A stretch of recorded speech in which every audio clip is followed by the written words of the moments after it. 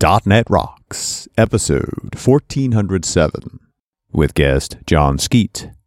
Recorded Wednesday, January 18th, 2017.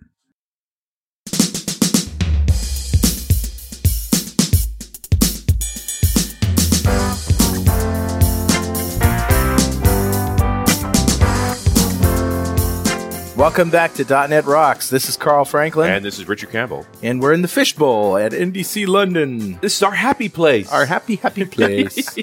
Jon Skeet, a happy man, is here with us. I certainly am. Yes, and we're going to be talking to him about all sorts of wonderful things. But first, something naughty. Really? Something naughty for Better Know Framework.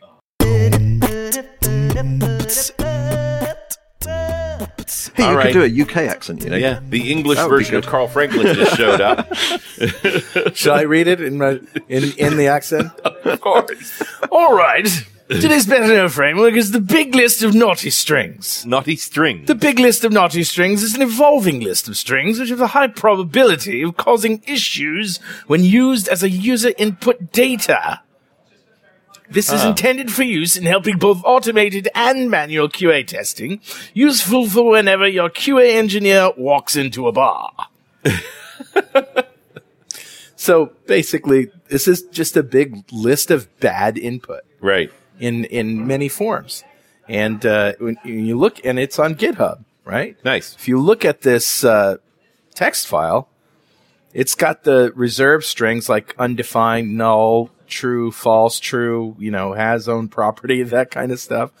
And then it's got all sorts of weird notation for numbers, with like the exponential notation and all that kind of stuff, right. And infinity, and that's just the numbers. I mean, it goes down to strings that contain corrupted text. Mm-hmm. The corruption won't appear in non-HTML text.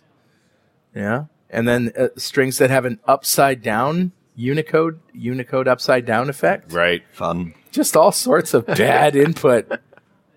Because, users are evil. Yeah. They are. Aren't they?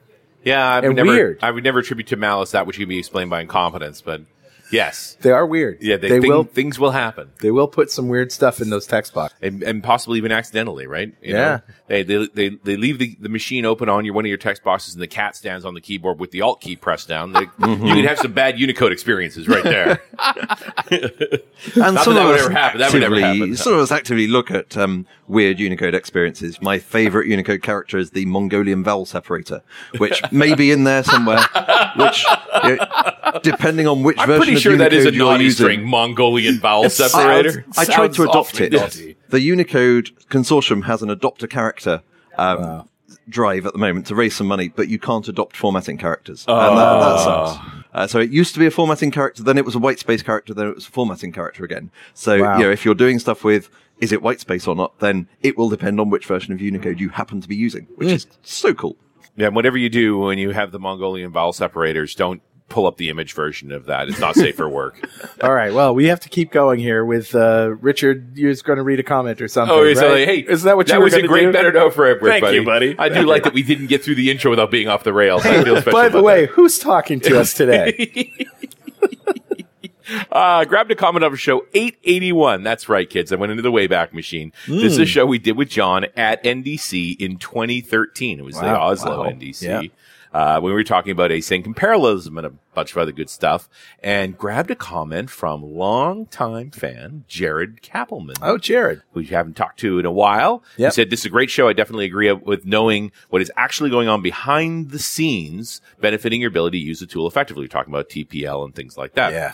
When I dove into the TPL in January 2012, even longer ago, Task Parallel Library. right, knowing an intensive back-end WCF service was on the horizon at work that would at times hugely benefit from parallel handling of audit data, one of the first things I did was dive into parallel for each and what it was really doing. Coming from a POSIX mindset, okay, there's some memory scars for you. It just seemed too perfect, not having to handle threads manually and allocating appropriately and so on. That deep dive was one of the best weekends of, quote, fun programming I've done in my programming career. Right up there with the weekend where I saw the light in getting away from the point-to-point communication and switching over to messages in queue-based architectures. I completely agree, and you could keep on reading, but the collections and threads are oil and water, aren't Yep. they? I mean, that's where all the problems seem to arise. Yeah. Well, mutable state in general. Yeah, and mutable threads. state, right. And collections are just the sort of canonical example of Yeah. mutable state. Yes. Yeah. Suppose you had a very large pile of mutable states. Now do stuff with it. No, not too much stuff. With no end. Yes, Yeah. it's never going to end. Yeah. And for those interested, if you go to your favorite search engine and look for Stephen Taub's MSDN post, his great one is it okay to use nested parallel for loops? I'm pretty sure the answer is no. Which law is it that says if there's a headline saying is something, ask a question, then the answer is no? It's always no, yes. And to the instant gratification point, I think this is getting worse and worse. I'm 27 now, and admittedly, this is a 4-year-old comment. You're 31 now. But when I started doing QBasic back in 1995, doing text-based simulators and trivia games was still viable, especially since they were small and easy to download and upload from a local BBS. Piracy. I did that. Visual Basic made it easy to jump into the visual world coming from my QBasic knowledge, but nowadays we have so many other platforms to concern ourselves with, and in most cases you can't take 100% of what you know from one thing to another, although stuff like the PCL, MVVM, and so forth help separation and cutting down on code duplication. Yeah. A lot of developers, it seems, want to skip right over the stepping stones and go straight to building the castle. That never worked for me, and I doubt it works for you most. You need to understand the foundation. Otherwise, you'll be hitting brick walls later on in your personnel projects, or worse off for the company that asks you to do something and you have to do lookups every step of the way. Yeah. Yes, indeed, Jared. And also, Absolutely. I'd like to add to that one step that people often seem to skip over these days is console applications. Yeah. Which are still my favorite kind of application. If you want to dive into what's wrong with something, assuming it's nothing to do with GUIs or, the Android SDK itself or whatever, the best way of reproducing a small problem is in a small console app. Yeah. And I've seen people build whole GUIs that have a button so that they can run 2 lines of code that has nothing to do with the UI. Right. Why do that? A console app. So this is what I always say on just Stack Overflow. It's, familiarity. give me a console app. I can just copy, paste, compile, run. It's there. Well, and and it especially when contains nothing but the important stuff. Right. Especially when you're playing with threads and things where the context of where you're running it could actually affect its behavior as well. Yeah, right? especially you GUIs, right? Yeah, no question. GUIs have special rules for threading. Which, so. if you're investigating the GUI rules for threading, sure, don't investigate that in console. But otherwise, don't add that vector, and it's just a set of problems. Yeah. Yep. Jared, thank you so much for your comment and for being a fan. We know you've been around for a long time, and I think we sent you a mug in like 2010. Probably. So you're probably due for a new one, so it's on its way to you. And if you'd like a .NET Rocks mug, write a comment on the website at .NETRocks.com or via any of our social media. We publish every show to Facebook and Google+, and if you comment there and we read it on the show, we'll send you a mug. And definitely follow us on Twitter. He's at Rich Campbell. I'm at Carl Franklin. And send us a tweet. We recycle every character. All right, John, let's introduce you for real here. Jon Skeet is a software engineer for Google in London who plays with C#, somewhat obsessively, in his free time. He loves writing and talking about C#, and the 3rd edition of C# in Depth was published in September 2013. Writing less formally, John spends a lot of time on Stack Overflow, ... What's with the ellipses there? It's like, oh, in case you haven't heard, where a lot is an understatement. Yeah. Give him a puzzle about how C# behaves, which gets him reaching for the language specification, and John is a happy bunny. John lives in Reading with his wife and 3 children. And, welcome officially. Thank you. Yeah, welcome and back. A slight update to that. Now I'm busy writing the 4th edition of C# in Depth. Ah, nice. Which hopefully an early access preview will be out soonish. So that will cover C# 6 and 7. Yeah. Awesome. So Are you still just as active on Stack Overflow now as you have ever been? I'm as active in terms of I still spend a lot of time there. I don't answer as many questions because there aren't as many what I would view as good questions. So I spend a lot of time adding comments, saying, please could you elaborate on your question in this way or other, or, please give me a small console app showing it so that I can actually reproduce it. I'm looking at his Stack Overflow stats. He's in the 0.01% top, because he's number 1, let's face it, with 33,533 answers, although by the time the show is published, that number will have increased, and a reputation of 921,175. Hoping to get to the million maybe by the end of 2017. It may be early 2018. Wow. And the thing that I noticed about Stack Overflow, where I'm using the same, well, not the same, but I'm using Discourse on another completely different application. And what's great about it is that the moderators take questions that are asked and say, this one has been asked already. Here's the answer to it. Right. Rather than having to, the problem we had with Facebook, which we found ourselves answering the same question over and over again, even one that had been answered 5 minutes ago. Yeah. And all they have to do was scroll up, and And there's a definite difference in goals between people, maybe first-time questioners, and those of us who are regulars. And I think this has caused a lot of problems in terms of questioners want to get their question answered. Right. The regulars are more interested in creating a high-quality repository of questions and answers. Right. So getting your question closed as a duplicate probably isn't too bad, assuming that the duplicate is a reasonable one. And sometimes moderators and high-rep users get that wrong. It's a less nice experience for the questioner if their question just gets downvoted and or closed. Right. But if the answer is there... Well, so if it's been closed before an answer's there, then they're not going to get an answer unless they put in some work and get it reopened. But I think if each sort of side of that can think about what the other side is trying to achieve, that's why I will cast a lot of closed votes, but I'll add a comment saying, right, please could you do this so that we can then reopen it and it'll be ready to answer. Because Stack Overflow did get a kind of a reputation of being a bit of a fierce place. Right. And that's because it has this high quality bar. Right. And there's a lot of people asking very low quality questions. And the information is there about how to ask well. Right. But I think the biggest thing is if you're asking a question, think to yourself, is this genuinely a high quality question? If I saw this question and it wasn't from me, but it was from someone else, would I know everything that was required? Right. Would I think that they put the time in to format it nicely? Is it really in good shape? Right. And the thing that I always think about is scale. So imagine that 1,000 people are going to read that. Mm-hmm. If you can do something to save them 10 seconds to make it readable in 10 fewer seconds, if that takes you another 10 minutes, then you only need 60 people to read it for that to be worth doing. Sure. If 1,000 people are going to read it, spend an hour. Yeah. It's amazing. Exactly. And the result is a high signal to noise ratio, which is really what you want. And it's number one in the search engines because of that. Right. And there are many people who'd argue, actually, we're not harsh enough. Yeah. Right. It's difficult, but it is reconciling those different needs of people. But hopefully, and my gut feeling is actually if people put a lot more time into asking their questions, going via producing a short but complete program, actually we might end up with fewer questions anyway because they'd solve their own problem. Right. Yeah. A lot of the time, the diagnostic work that you should put in before asking a question is all you need to solve it. Then maybe ask the question anyway, particularly if it's something that's really surprising. Why does this method is working in a surprising way? Right. Sure, go and ask the question really well, because by the time you know the answer, you probably know a good way of asking the question concisely. You know what the irrelevant bits are. Right. And then add an answer yourself. And the people who answer and have the answers get frustrated. The people who ask the questions that they haven't thought about, you know? Because it's obvious that, it's okay for you to not do a little thought and put a little thought into your question, but I have to now come with the answer to your beck and call, it's a little It should be a last there. resort to some extent. And certainly if you're asking a question without putting in half an hour's work into trying to work it out for yourself and then making sure the question is right, then that's probably, I view that as a disrespectful attitude. Yeah, that's right. And you don't think of it. You don't think of it that way when you're the question asker. Right.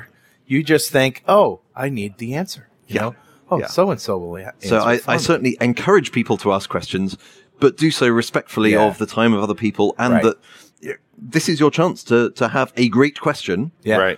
Right. View it as an opportunity to do something good rather than just a way to get an answer. Yeah, it's about contributing to the knowledge base. Yeah. That's what you're really doing here is you think of it in terms of other people are going to have this question. Let's ask it well and answer it well so that they won't have to go through this process again. And if you do ask it well, I would say there are probably more regular Stack Overflow users who provide high quality answers than regular users who provide high quality questions. Right. So a really good question is a great thing. It blows up. Absolutely. Yeah.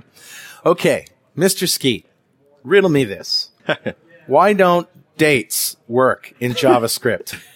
And I'm just talking about a fundamental, simple thing. All right. Now listen, I've got a date input, and there's somebody in California that's entering a date, and there's somebody in Connecticut or New York that's entering a date, and they both enter a date, and they see each other's dates completely wrong. Right. Why? So, well, it doesn't help that JavaScript date object is completely misnamed.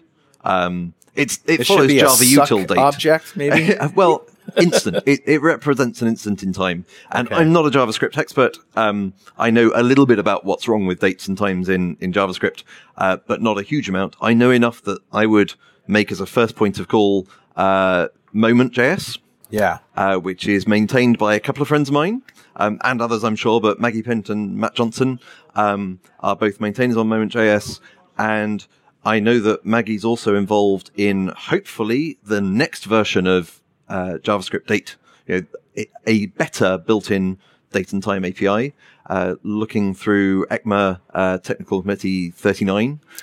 So, I'm sure it'll take a long time for that to come through, but there are various options that are being weighed up. And you're being very polite. Fixed. Have you ever just experienced the fuming anger of I've why done so doesn't in this Java. work? And, it's bad enough in Java, or was bad enough in Java. So if you're using Java util date and calendar, just stop right now. If you're using, if you're using Java 8, then move to java.time. If you're still stuck in Java 7, then it's kind of not being supported as much anymore. So move to Java 8. But you can use Nodatime, and Nodatime is quite old now, but is such a massive improvement on the Java util date and calendar API. And Stephen Colborn, who was behind Nodatime, or a lot of Nodatime, was also behind java.time. Okay. So, it's sort of lessons learned from that. All right. It just amazes me why we need these third-party tools to handle freaking dates. And times. Obviously, I'm biased on this, but I'd say .NET is interestingly broken in that Java util date and calendar are clearly awful APIs, and everyone who's used them will say they're awful APIs. Yes. System.datetime and system.datetime offset kind of look pleasant. It's really easy to use them. Unfortunately, it's really easy to use them badly, and it's relatively hard to use them well, partly because they don't separate things out. What is a system.datetime? Well, it might be a point in time if it's got a kind of UTC, or it might be in the system local time zone if it's got a kind of local, or it may be kind of floating if it's got a kind of unspecified. So it massively violates the single responsibility principle. There's no type that represents a time of day. So if you look at datetime.time of day, the property, that's of type timespan. Well, what does that mean? A timespan is not a time of day. Number of seconds since midnight? It might be, or it might not be. Because imagine there's been a daylight saving transition. I feel like we're having a philosophical discussion about something that should be very concrete. And I agree, which is why I created Nodatime. Right. So a time span is a Nodatime duration. It's an elapsed amount of time. So in ticks, as the underlying thing in but you can measure it any way you want. You can measure it any way you like. But so it is now here in this time zone, 11:58 in the morning. Right. So does that mean that 11 hours and 58 minutes have elapsed since midnight? As it happens, right now, yes. If we were to record this in March or October or whenever the daylight saving transitions is, then maybe 10 hours and 58 minutes have elapsed, or maybe 12 hours and 58 minutes have elapsed. That's right. Because of the clock going back and forward. Yeah. Exactly. So there are confusions around time zones, which is probably the thing that people run into most. That's the real pain, isn't it? We've talked about real pain. We've talked about the half-hour time zones. Half-hour time zones, 45-minute time zones, time zones based on a political affiliation. Time zones which have DST transitions, but not by an hour. Right. Time zones that have more than one DST transition per year. Time zones where the rules get changed. So Egypt, I think last year or the year before, decided not to go into daylight saving time 3 days before it was due to happen. So is it possible to have anything in software happen at exactly the same clock time in every time zone simultaneously? And what I mean by simultaneously is my 6 p.m., your 6 p.m., another time zone 6 p.m. Right. So what you're talking about is what I would view as if it's got a date with it, is a local date time. It's local to wherever you are. Right. And so that's how I represent it in Nodatime or Jodatime or Javdatime. So there's a to wherever you are? Well, there's a local date time, Right. which you compare with zoned date time, which is, well, it's this local date and time in a particular time zone. And by the way, we also know the offset, because one local date time in a particular time zone may never happen or may happen twice. If you've gone, 1:58, 1:59, 1 o'clock because you've gone back, then 1:30 is happening twice. This portion of .NET Rocks is brought to you by Stackify Prefix, an insanely cool and transparent and free profiler for developers. It runs in the background and catches bugs, including exceptions that get caught and thrown away before anyone knows you wrote them. Get detailed traces of every request. There's no messy configuration or code requirements, and best of all, it's fast and transparent. Hey, did I mention it's free? And not free like a puppy, free like beer. Download it now at prefix.netrocks.com. What did the television networks do? What did they do? When they were going to air something at 6 p.m. in every time zone. They air repeatedly, shifting so along. At 6 p.m., probably not a problem. If it were airing at 1:30 a.m. in every time zone, then I don't know whether they would just skip them. Maybe they just hope everybody's gone to bed by then. I don't know what happens with shows that are regularly scheduled for 1:30 in the morning. And the model you're describing is something I think peculiar to North America that you have sort of an East Coast time zone, West Coast time zone that represent a large amount of the population, 3 hours apart. And then two in the middle. And they have these two in the middle, because often it's like, they don't do all four. Yeah. Right? It's 6 p.m. in the East, 5 p.m. in the, the Mid-East, the Central Time, and 6 p.m. in the West, 7 p.m. in Mountain Time, right? That's the sort of thing that actually ends up happening. And folks that live in those time zones, like the Mountain Time zone, just get used to all these dates. All these times are off by an hour. Unless you're in Arizona and it's daylight savings time. Unless you're in one of the bits of Arizona that does have daylight saving time. Yeah. What? So I think, is it the Hopi Reservation? Yeah, the Hopi doesn't. Okay. No. Arizona doesn't. Hopi does. Right. Except for some bits within it that were sticking with it. No, it's that you bad. You can draw a straight line across Arizona and have to change your watch 4 or 5 times just by walking. Well, and it's the realization that time zones are political, not scientific. They're entirely man-made. Is kind of reliable, right? And all these pains we're talking about is with messing with daylight savings time, again, political. Right. The only real scientific one that I think is challenging for us, like at the IT level, are the leap seconds.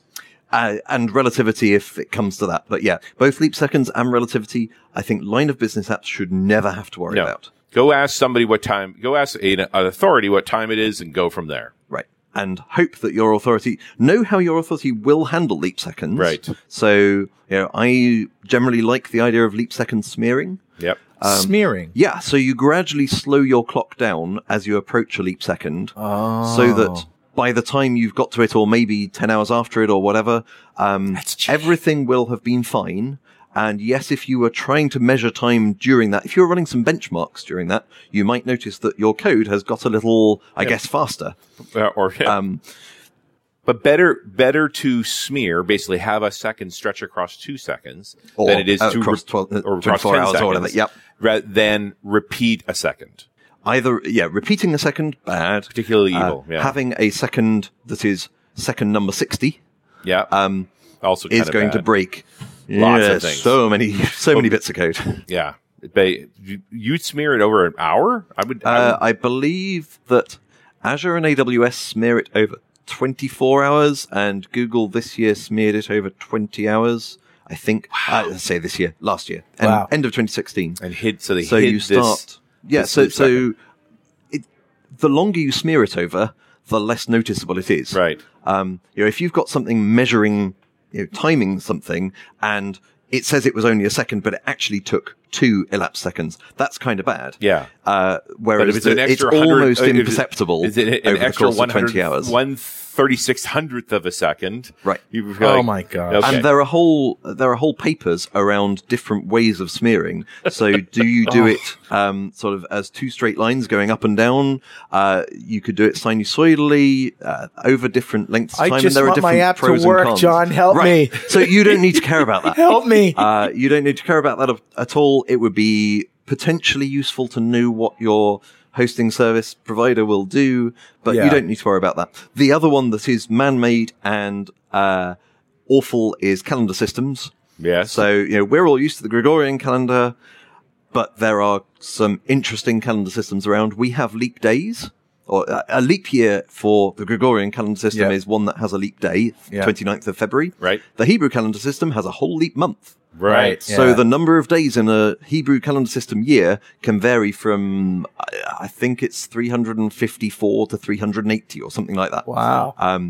And you get into weird situations where, How does that even work? well, it's confusing. match up? The question is, when do you correct for the quarter day per side reel year that you're losing? So in other words, every 200 years they add a month? No, they add a month. Not in a very obvious and easy to predict way.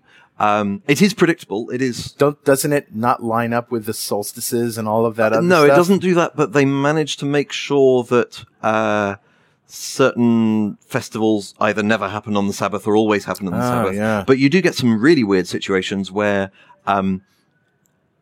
say, me and Jeff, some arbitrary Jeff, I could have been born before Jeff, Yes. but he could celebrate his 40th birthday before I do. So for part of a month, you can't actually tell who's older by the number of years. If you're asked for their age in years. Does this have anything to do with quantum entanglement? Because Fortunately not. But basically, if there's the month Adar or Adar, I'm afraid I don't know how to pronounce it properly. Apologies to any Jewish listeners. In a normal year, there's just Adar, and then in leap years, there's Adar 1 and Adar 2. So if I were born in Adar 1 on the 20th of Adar 1, Right. and Jeff were born on the 10th of Adar 2, then in a non-leap year, we will both celebrate our birthdays in Adar. So he'll celebrate his first on the 10th of Adar. I'll celebrate mine later on the 20th of Adar, despite having been born before him. Right. wow. Bang. Yeah. Mind blown. Mind So blown. yeah, I don't know how much business software has to deal with And the Hebrew calendar system. and but it's confusing. Nodatime is what? I mean, we mentioned it a couple times. So Nodatime is a to the date rest. and time API for .NET. The current version is 1.3.2 or something.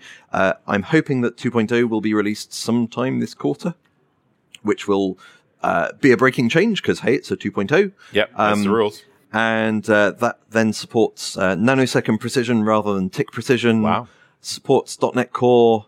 I think you could probably run 1.3.2 on .NET Core because of the PCLs that it profiles that it supports, but probably not as easily. Whereas now we're targeting Net Standard 1.3. Right. And the main benefits I see of Nodatime are we separate all the types out, so you have a type per thing that you're interested in. Yeah. You're interested in just a date? Fine, we've got local date. Right. Local date time, zone date time, offset date time, instant. All of these are different things that you want to represent and duration, and all you've got in the BCL is date time offset, and time span. We also support the IANA time zone database as well as the Windows time zone database. Right. So if you want to do anything cross-platform, you are not going to be using Windows time zones. No. You will use the IANA time zones, and we also make it easy for you to update to the newer version of the IANA time zones, because time zones change. And I don't mean that they go from +1 to +2 because of a daylight saving time transition, but the rules for them change. Sure. So Yeah. I think the US changed in 2007. They sort of started going forward and back 2 weeks earlier or later they than tweaked before. the daylight savings Yeah. time. Oh, right. Exactly. Yeah, I so wondered. that would have required a new version of the IANA time zone rules, and I'm sure there was. And last year, for example, we got up to 2016J, so I think that's 10 different versions of the rules. So if my you want to gosh. be able to accurately predict what time zone things will happen, you need to stay current with that. Ugh. When the Sudan split, did they go to different time zones? I have no idea That's on a that one, question. I'm afraid. You know, and it's one of those because Political upheavals. Yeah, oh, the absolutely. political upheavals Totally create changed new time everything. zones, Yeah. right? Yes. So, And it's politics, I believe, that put India and Pakistan. That's why India has The 5 half-hour hours time 30 zone. Yeah. because they didn't want to be on the same time zone as Pakistan. It was and whoever- Pakistan got to the Yeah. on the hour one first. Yeah. Is, I believe the story. it was the Bangladeshis got in first. So it was Okay. which was initially East Pakistan, but it's now Bangladeshi. Right. So they got they got an hour time zone, and then the Pakistanis got in next. So Right. they took the other hour time Okay. zone, and everybody was very happy they'd squeezed India out of that. So India went on the half hour. But then it gets even more fun when Nepal gets their independence in the 70s and says, I don't want to be on Bangladesh So or that's India. why they're time." on 5:45. They're on the 45, yeah. And they were considering doing daylight saving time at one point. Yep. And they were considering doing it for an hour and a quarter, so that they'd be on Wow. UTC +7 when they were in daylight saving time. Wow. Crazy. And by the way, just north of all of that is China in one time zone. What? China has one time One zone? time zone spanning the whole thing from Pakistan all the way to the South China Sea. Oh my, I didn't know Yeah. that. And Russia no, I keeps think I changing had its heard mind. that. I had Yes. heard that. All right. Well, anyway. Richard, you know what time it is now? It must be that happy time again. Yes.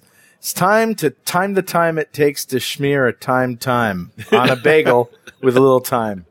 And rosemary. Did I mention rosemary? Rosemary. Yeah. And A little thyme? sage. A little parsley. Okay. All right. It's actually time. I'm just trying to reflect how surreal this conversation has been up to this point. It's actually time to give away a Music to Code By complete collection to one lucky member of the .NET Rocks fan club. Music to Code By, of course, is a set of 25-minute Pomodoro-sized, quiet and groovy instrumentals scientifically designed to promote focus. It'll get you into a state of flow and keep you there. And .NET Rocks fans are being more productive with Music to Code By every day, and now you can download the entire 13-track collection for only $39. So see what all the fuss is about. Go to musictocodeby.net and listen to some samples. All right, buddy. Who's our winner? Today's winner is Brendan Bell. Congratulations, Brendan. Yeah. Golf clap for you, sir. And Brendan's about to discover the power of Music to Code By. Very nice. It's a wonderful thing. It is. And if you don't know what we just did here, go to .netrocks.com, click on the big Get Free Stuff button, answer a few questions, and join the .NET Rocks fan club. We have thousands of members all over the world. In every show, we like to give away stuff from our sponsors. And every December, we give away a $5,000 technology shopping spree to one lucky member of the .NET Rocks fan club. But you got to sign up to win. And Mr. Skeet, it's your turn. What would you buy with $5,000? Oh. I tried a HoloLens at CodeMash last week. Oh, yeah. And that was lots of fun. And I can't quite justify getting a Dev HoloLens. I'm not going to be using it for anything production-y. Yeah. And I can't really justify it. Well, I'll just check that Nodatime works on it. I know exactly what I would do with Nodatime. Surely you absolutely want a spinning globe that you can just sort of spin round, Yep. use your fingers to drag it, and then point somewhere and say, what is the time in that place? There That's you a go. great So, idea. yeah. I have the app that I would write, but I can't quite justify spending Or maybe that amount of owning it. money. Or maybe you just on- have like a red dot in the middle, and wherever you move the globe, wherever's on the dot, you just have one time that changes. on that. Oh, I see. Right. Yeah, that'd be nice. Move the world instead. Move the world. Yeah. Yeah. So you know how Jon Skeet is actually like Chuck Norris, right? There's No. a whole meta conversation in Stack Exchange about this, right? Jon Skeet is immutable. If something's going to change, it's going to have to be the rest of the universe. That's right. Jon Skeet, addition operator, doesn't commute. It teleports to where he needs it to be. Anonymous methods and anonymous types are really called Jon Skeet. They just don't like to boast. Jon Skeet's code doesn't follow a coding convention. It is the coding convention. That's great. Jon Skeet doesn't have to have performance bottlenecks. He just makes the universe wait its turn. It's awesome. There was the BBC did an article about you. They did. A It was couple very years kind. ago that was Yeah. great. Very funny. Well, and I think it was called Jon Skeet is the Chuck Norris of It certainly developers. mentioned the whole Chuck Norris thing. Yeah. Yeah. And of course, we've been talking about the Rescue the Princess with programming languages, and Right. And one of the best answers is you give up and go to Stack Overflow and have Jon Skeet rescue the princess for you. At which point I'd like to impress upon everyone that the princess is fine. She's quite capable of taking care of business herself. Yeah. Okay. I'm sitting here with a Code Like a Girl t-shirt on. Yeah. Awesome. I'm very much not into the whole sexist, princess needs rescuing. But it was a fun And we comic. just lost Carrie Fisher, who was the original kick-ass princess, right? Yeah, that's right. You got in here. You didn't have a plan for getting out. Somebody's got to rescue us. Somebody's got to save our skins. Absolutely. Hey, I mean, you've always been a Google employee. There's always been this weird dynamic with you so enamored of C#, Right. but and you were able to accept your MVP, but not sign the NDA. Oh, the whole MVP and thing not go went- to the yeah, summit and yeah, like that yeah. whole thing. But And I'm still an MVP without an NDA. Yeah, Right. That's still Yeah. the case. but it's better now. It's much better now. So for the Yeah. last year and a half or so, I have been writing C# while at Google. Yay! With Chris Sells. With Chris Sells. Yeah. And Chris Smith is my manager. Yeah, yeah. Oh, my. Of F# fame. And I'm delighted that here at NDC, we've got a Google Cloud Platform booth with specifically around the .NET tooling that is what my team produces. That's cool. So I'm doing client-side libraries for if you're talking to Data Store or BigQuery or Cloud Storage or our logging or monitoring, all these APIs that we have.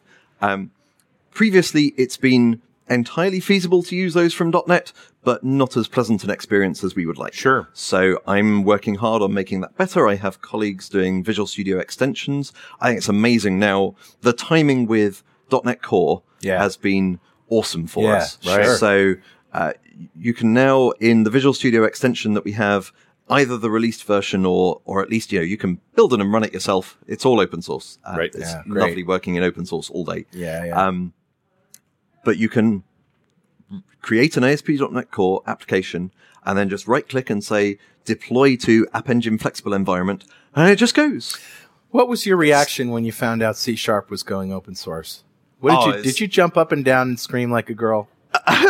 Well, that tends to be when I'm going on sort of water slides and things, but I wouldn't say screaming, but yes. But you were very excited. I was extremely excited, Yeah. and things have been becoming more open for quite a while now. Sure. So, as well as the code itself, a lot of the C# design meetings are now much more open. Mads is putting notes on. I'm involved in the ECMA committee, we're still standardizing C# 5. I know, it's really kind of late. Yeah. But because we've had to cover all the changes from C# 2 as far as C# 5, that's a lot of changes. Well, HTML5 So- took a long time too. So. Yeah. So we're hoping to standardize, in the next 6 months or so, I think. And that's been a really interesting experience for me personally. So you read the blurb saying one way to get me excited is to have a question that makes me reach for the standard. It's almost even more exciting when I read the standard and think, is that really right? There's something wrong here. And the most amusing standard meetings, we have them all virtually, almost all virtually. We got together last July in Seattle, which was great fun, but most of them are over Google Hangouts. And occasionally we read a bit and we say, well, the Microsoft C# spec says one thing. Yep. The old standard says the exact opposite. And it turns out that all the implementations don't do either of those. Oh, great. It's really confusing. So the case in point that I'm thinking of is when things get boxed. If you call to string on an int, does that box or not? One thing says it does, one thing says it doesn't, and you look and for int, it may work in one way. For your own custom struct, it seems to work in a different way. It's I really haven't confusing. thought about boxing since .NET 1.0, since before the 64-bit processors were big, Right. in memory, it was on But we everybody's need to mind. But specify whether it'll happen. Let's talk about boxing. I mean, Okay. what this is a changing of data type, right? Under the hood, So it's creating, you've got a value type value in your hand. like an int. Yep, like an int, and it creates an object on the heap, or at least logically on the heap. Sooner or when later, you maybe go there will to be string, for objects that example. are actually on the stack because the JIT is clever enough to sort things out. So it creates an object which is a full object with, its type record and a sync block and all the extra cruft, and it needs to be collected by the garbage collector. Yeah. So that's clearly a bit of a performance bottleneck. So you often want to avoid it. And as you say, with .NET 2, it doesn't happen nearly as much because of generics.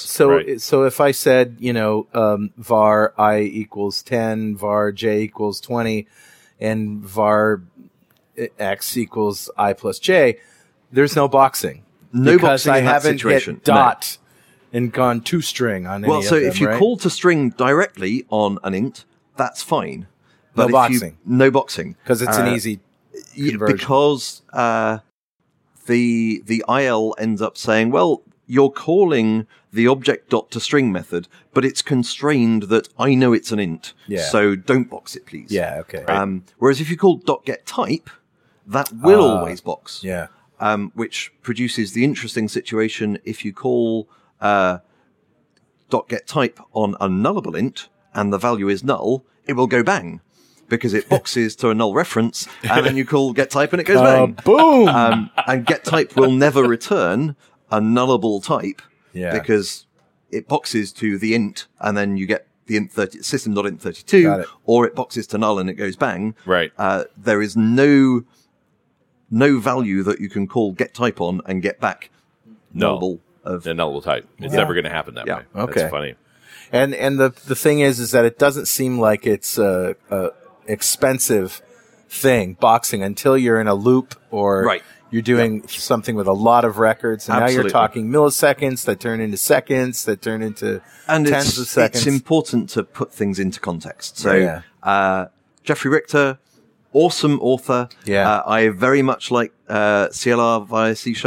But there was one bit that I disagreed with him on. So he was talking about boxing and had console.writeLine, and then, the score is squiggly brackets 0, and then score. And he was saying, no, this is very bad. It will box score to pass that as object, and then string.format will do its thing. You should call score.toString, and then it will create the string automatically. It's like, well, you're doing string formatting, you're writing to the console. Boxing is completely irrelevant in terms of performance costs here. Right. Yeah. I approve of the lesson that we learn in terms of some things box and some things don't, and you can But it work doesn't out. matter. But exactly, there's a bigger lesson to learn, which is care about performance. Right, the more readable code is just to pass in score. Yeah. And as the performance difference is negligible, go with the more readable code. Sure. Yeah. Whatever's more maintainable. Unless you're doing for I equals 1 to a million, console write I. But then, even so, the difference. There's going to be perception. Yeah. Of difference. So the console writing takes so much effort. You know, when you think it sounds like a simple thing, write something to the console. Well, no, that's going across all kinds of boundaries and stuff. Yeah. That's doing a lot more work than just create a box thing that will be in a generation that the garbage collector will be able to collect just like that. Right. It's no problem. Even in a loop, it's where you're doing something that is otherwise really, really cheap, and you add boxing in. Yeah, now boxing's the expensive part. Yeah, exactly. Well, this gets back to the whole core argument of performance tuning, which is, you pretty much have to do it last. You have to figure out what the costs were first before you start talking about what will make things faster. Other than architectural decisions, if you can look at an architecture and say, well, if I do it that way, I'm going to have to go back to the server a million times. Yeah, fine, that's worth doing. But micro-optimization, yes, measure everything and have a concrete goal. The number of Stack Overflow questions that say, I need to do this as fast as possible. Yeah. No, you don't. Measure you need twice, to do cut it once. to a certain level, and once you're there, you can stop. You do not want to go down to optimizing assembly because you may be able to tweak that extra 0.1%, and you've said you want it as fast as possible. Fast as possible, and you're using .NET, right? Like, let's just, come on. You actually mean a reasonable speed, as but fast we as reasonable. don't know how reasonable is for your application. Right. Can we talk about Google Cloud? Let's. It's awesome. Let's. Yes. So I've never quite understood how Google Cloud Platform is slightly less well known than Azure and AWS. I gather anyway. It came to the party a little later, though, right? Well, it was always big in the Silicon Valley. It just doesn't be big anywhere else. I think App Engine itself, which is been around part for a of long Google time. Cloud Platform, has been around a very long time. Sure. And then we've brought on Compute Engine, and now we've got a whole spectrum. So you need to think about how much you want to manage things. So if you're very keen on managing all your VMs, making sure it's got the exact VM image that you want, you want to control exactly when the operating system updates happen, etc., then sure, go for Compute Engine, spin up the VMs you want. That's all great. You can, we have VM images for Windows, for all kinds of Linuxes, sure, etc. If you want the complete other end of the spectrum, just, hey, write an application and just say, have it, please. Yeah, here, run my code. Yeah, then App Engine is ideal. Right. But App Engine only supports, I think it's Java, Python, Go, and PHP. There may be something that I'm missing. Okay. But it's, we have custom runtimes that are tuned for those languages, those platforms, so that there are all sandboxes and things. Yeah. .NET's not one of those languages? It's not. For Yeah. App Engine Standard. Okay. But for App Engine Flexible, it's the somewhat more flexible version of App Engine. Right. Who would have known that would be in the name? Is that version Yeah. 2, perhaps, maybe? Or Well, 3? no, so they are separate things, Yeah. at least at the moment. And you give us a Docker image, basically. Right. And we'll run that Docker image, and we will do health checking and auto-scaling. So it's still very much run this arbitrary bit of code, but with automatic stuff. Nice. And that's where ASP.NET Core you can absolutely do.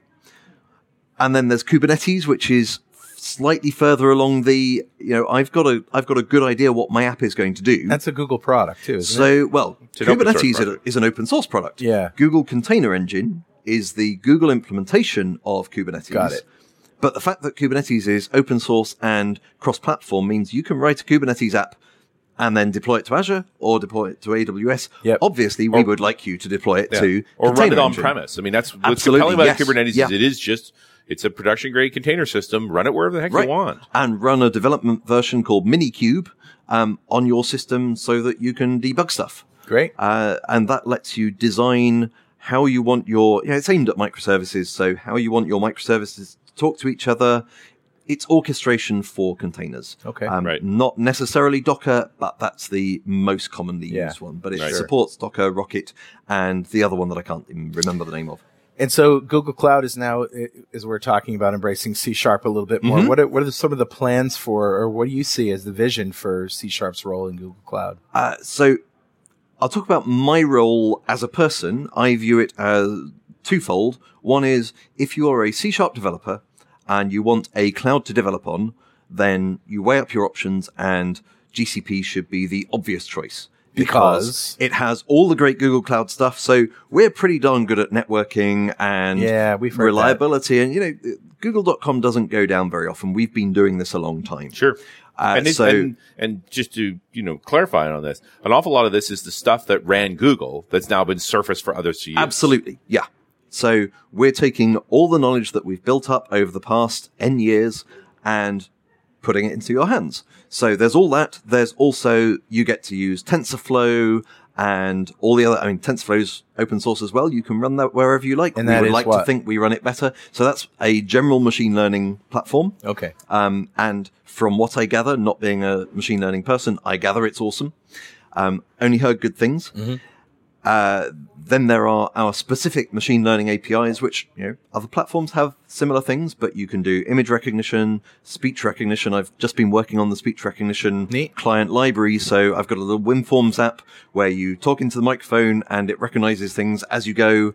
And it's interesting to see.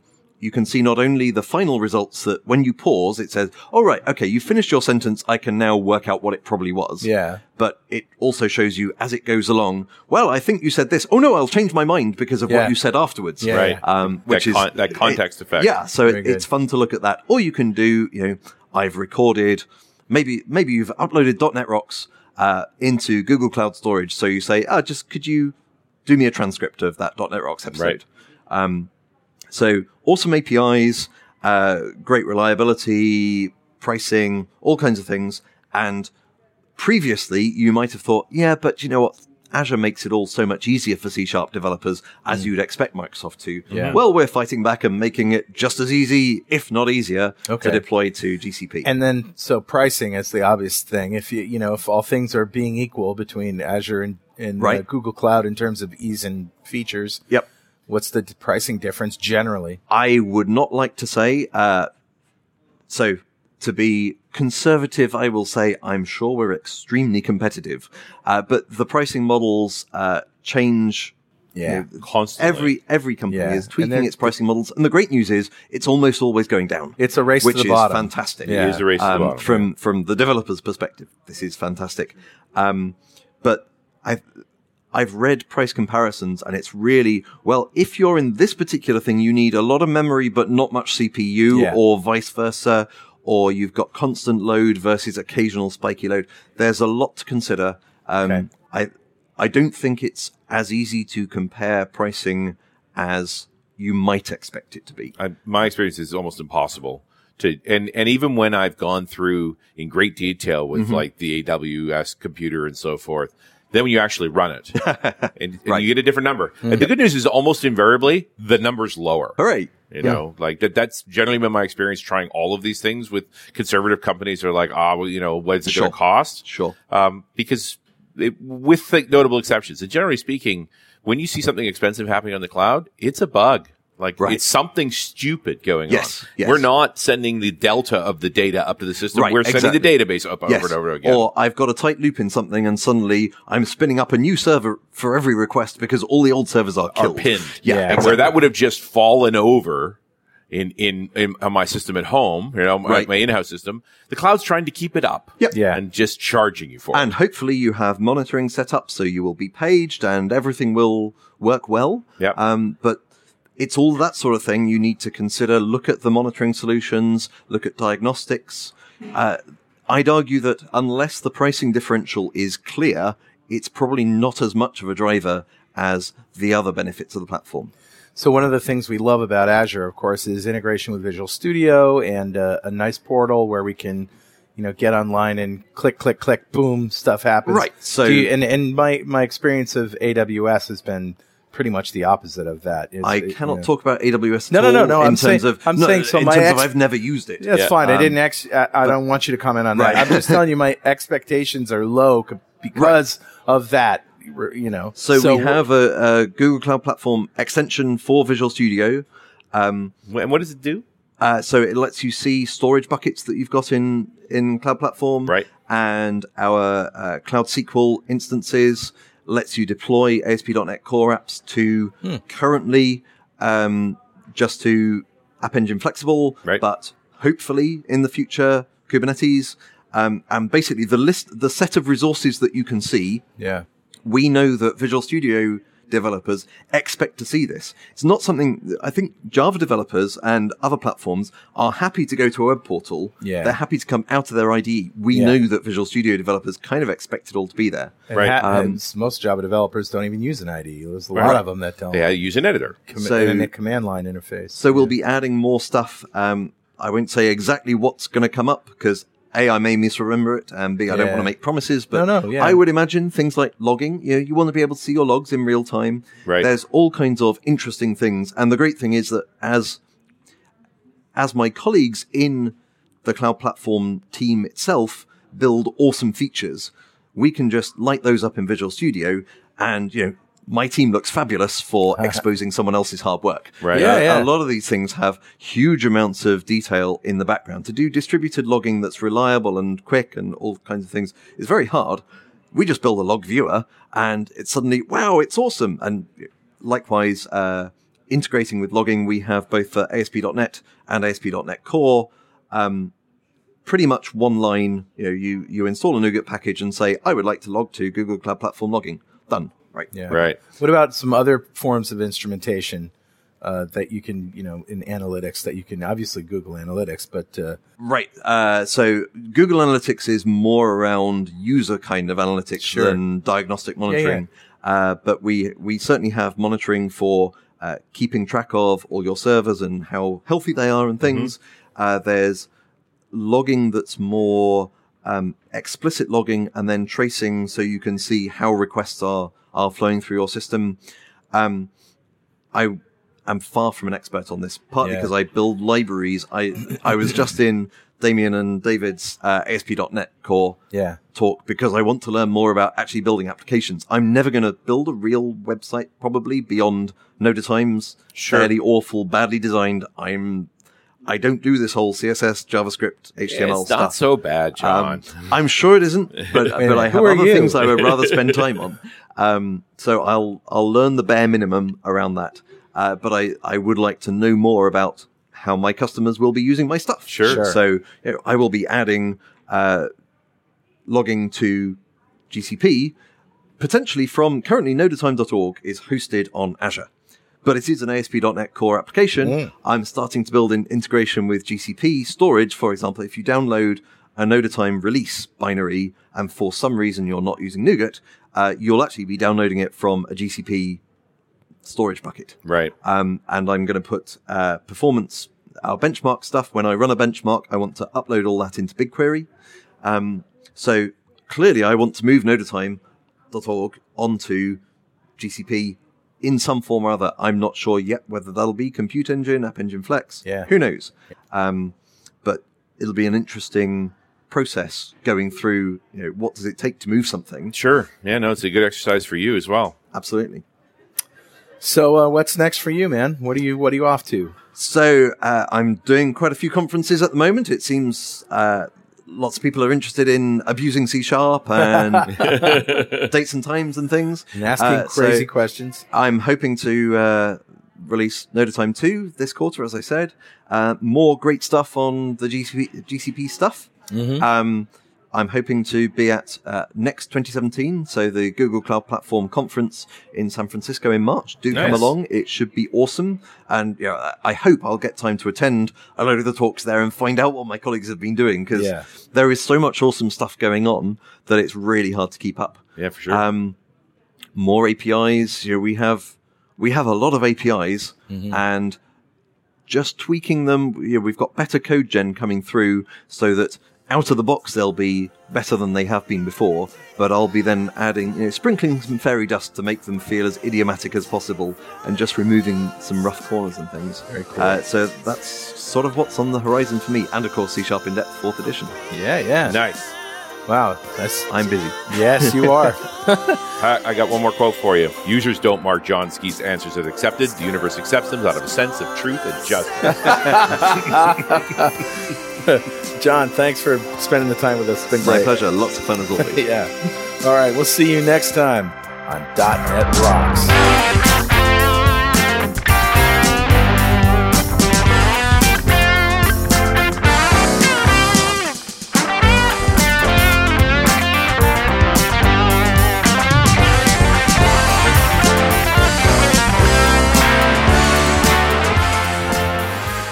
.NET Rocks is brought to you by Franklin's Net and produced by Plop Studios, a full-service audio, video, and post-production facility located physically in New London, Connecticut, and, of course, in the cloud. Online at pwop.com. Visit our website at dotnetrocks.com for RSS feeds, downloads, mobile apps, comments, and access to the full archives going back to show number 1, recorded in September 2002. And make sure you check out our sponsors. They keep us in business. Now go write some code. See you next time. Got a transmitter banned by the FCC. Yes, I'm a